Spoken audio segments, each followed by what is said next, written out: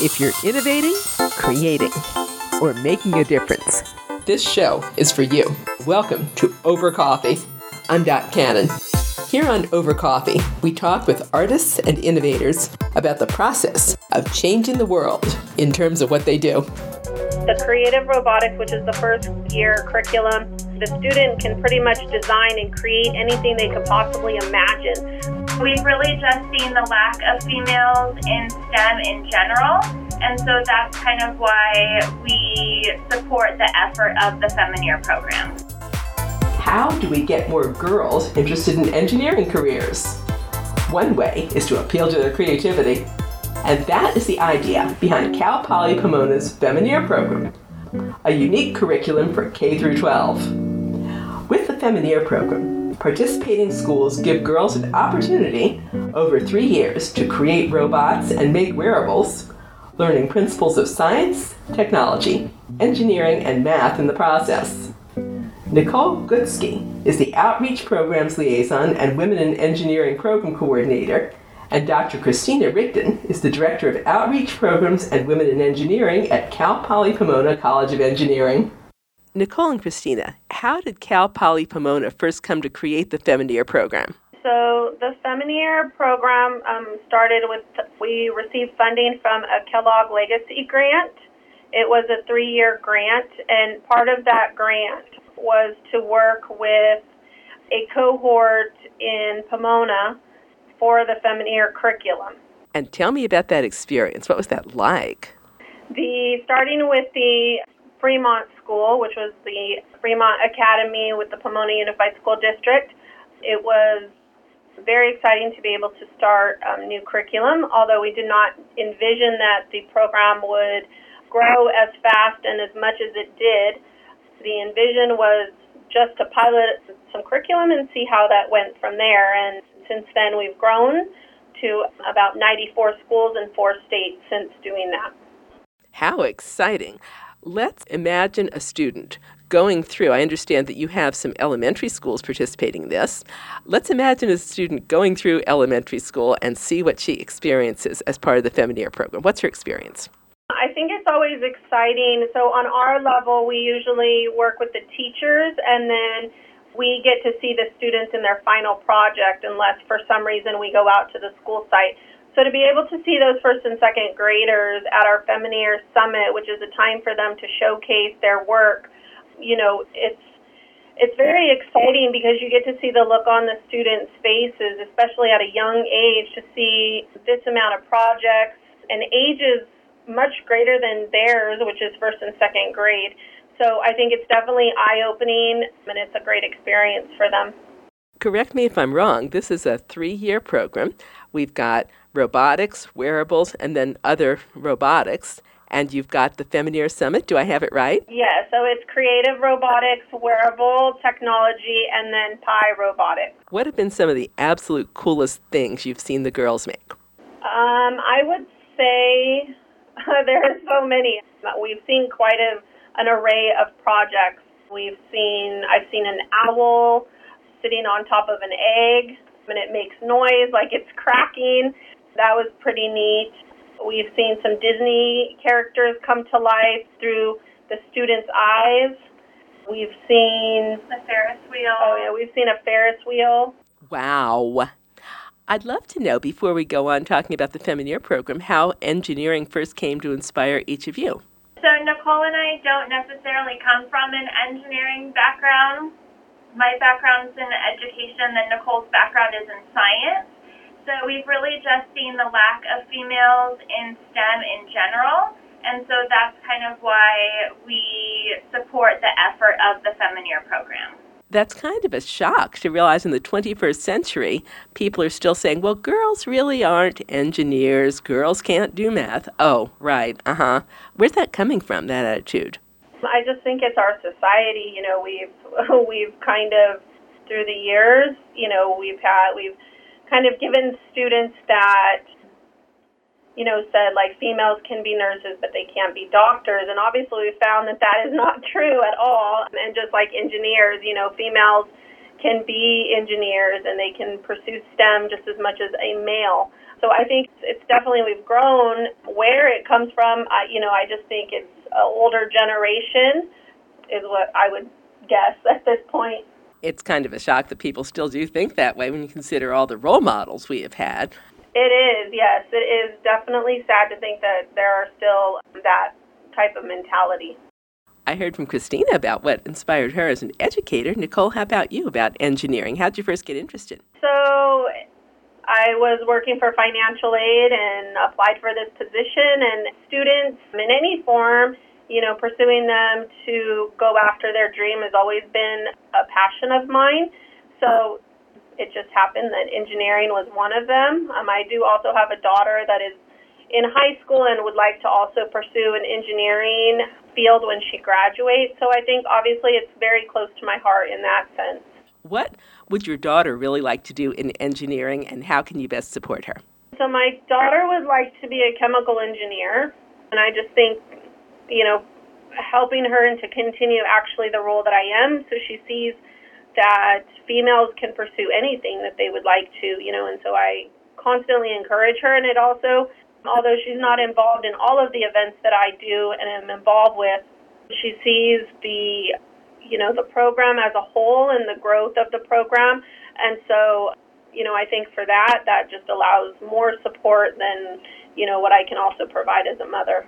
You mentioned the Femineer program is in 4 states now. I know about Iowa, obviously California, but where else? North Carolina and Kansas.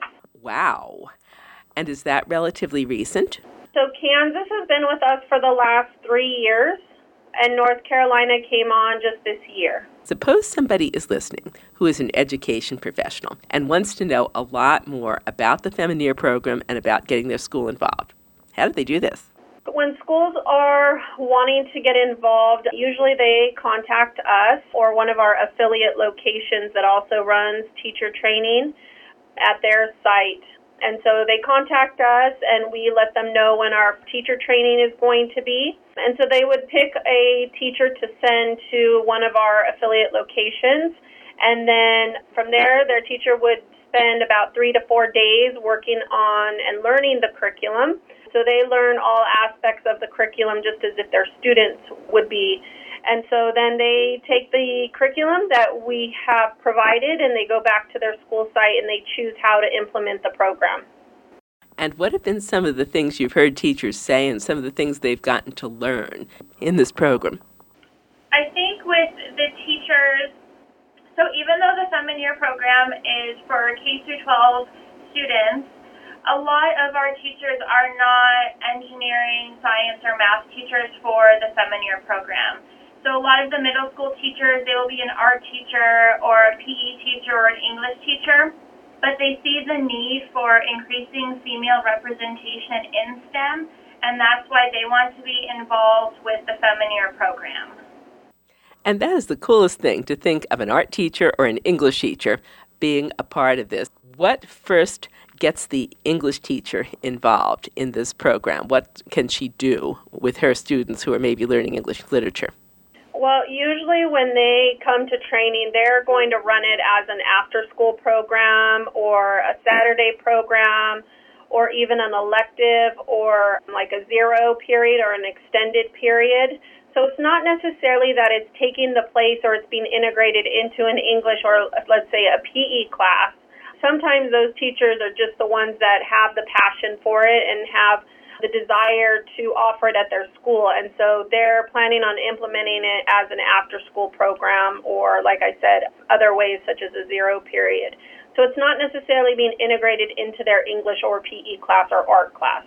What about clubs such as the Boys and Girls Club or Scouts? Have you seen any kind of involvement from them as well? So again, when we originally envisioned this program, we didn't expect it to grow as fast and as much as it did. And so we have had some interest in the program from Girl Scouts and other after-school programs.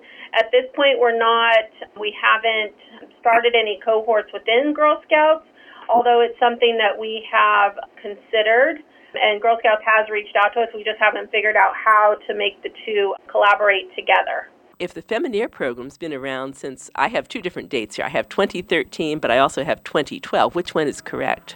So 2012 2012 would have been when we very first, I think, received the grant. And then from then we started selected the school. So the first pilot that was done at Fremont Academy of Engineering and Design was conducted in the 2013-2014 academic school year. So technically both are correct. It's just whichever one you want to publish. Just kind of depends on where we consider it to have started. Exactly, yes.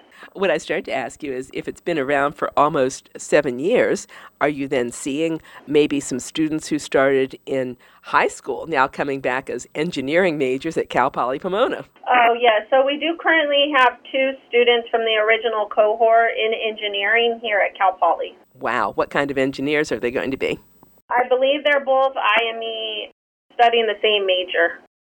We do have other female students from the first cohort pursuing STEM or engineering field. However, they're not at our school site. They're at different universities. I'm curious why the Femineer program has 2 areas of robotics. Why robotics the first year and then the third year? So they're actually, although they both are robotics, they're very different.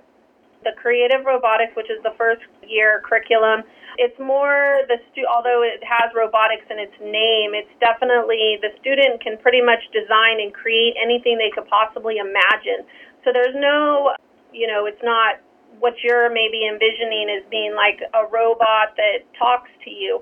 This is arts and crafts, so to speak, type of robotics. So they use cardboard, feathers, paint, clay, anything like that to create their project, where the Pi Robotics is an actual robot that's on 4 wheels and looks more like the typical robot that you're probably, or most people envision. That is so cool. Let's also give a little bit of a preview of what they're going to learn to do in some of the wearables classes that you teach. So wearable is also they can design what they would like. It's just a different platform, such as our Arduino. And they use a hexware kit to do that. And so there's LEDs on it, but we've seen anywhere from purses, scarves, shoes, hats, ties, suspenders, bracelets, necklaces. So we've seen all kinds of things light up. And so the student gets to decide what they're going to program, or the teacher. What's next for the Femineer program? If you're in 94 schools in 4 states right now, where do you most want to expand? Right now we're, just hoping to obviously reach more schools that, and definitely, help spread the word of what the Femineer program is about to encourage more females. So, growth is definitely something that we're looking at as one of our biggest things. How can people best support you as you look at growing? That's a very good question. I think in sharing what we do and how we encourage females, I think is the biggest thing. Definitely people just being an advocate for our program and sharing what we do for these females that are looking to pursue a STEM field. What about the upcoming Femineer Summit that you're having? When is that, and can the general public go? So here at Cal Poly Pomona, we offer 2 Femineer Summits. So April 12th is our first one, and then May 15th is our second one. And if a teacher or a principal is interested to see this, may she come to these? So we don't open it to the general public just because we do have a capacity of 650 people that are allowed to be in the building that we host the event at. So we do offer it to all of our schools, and then any school that's interested, they are on a list that we have that they're allowed to come and see what the program is all about and learn about the program with the teacher that might be interested or the principal. And then as far as guests just such as maybe yourself, if you'd like to come and visit the Femineer Summit, you would just be put on our guest list, and we'd be happy to extend an invite.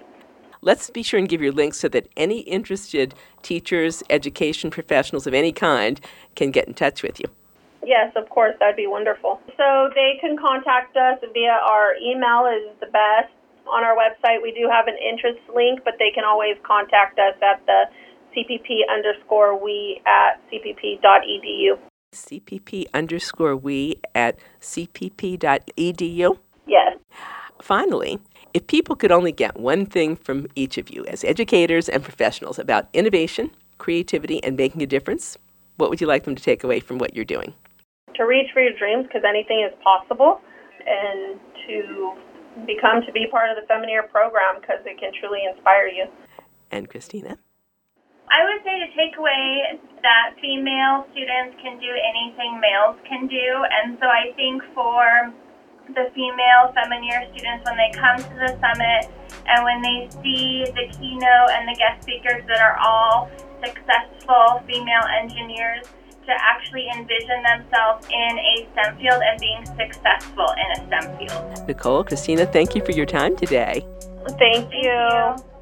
You and I have been listening to Dr. Kristina Rigden, Director of Outreach Programs and Women in Engineering, and to Nicole Gutzke, Outreach Programs Liaison and Women in Engineering Program Coordinator at Cal Poly Pomona. For more information on Cal Poly Pomona's Femineer program, you can contact them at cpp_we@cpp.edu.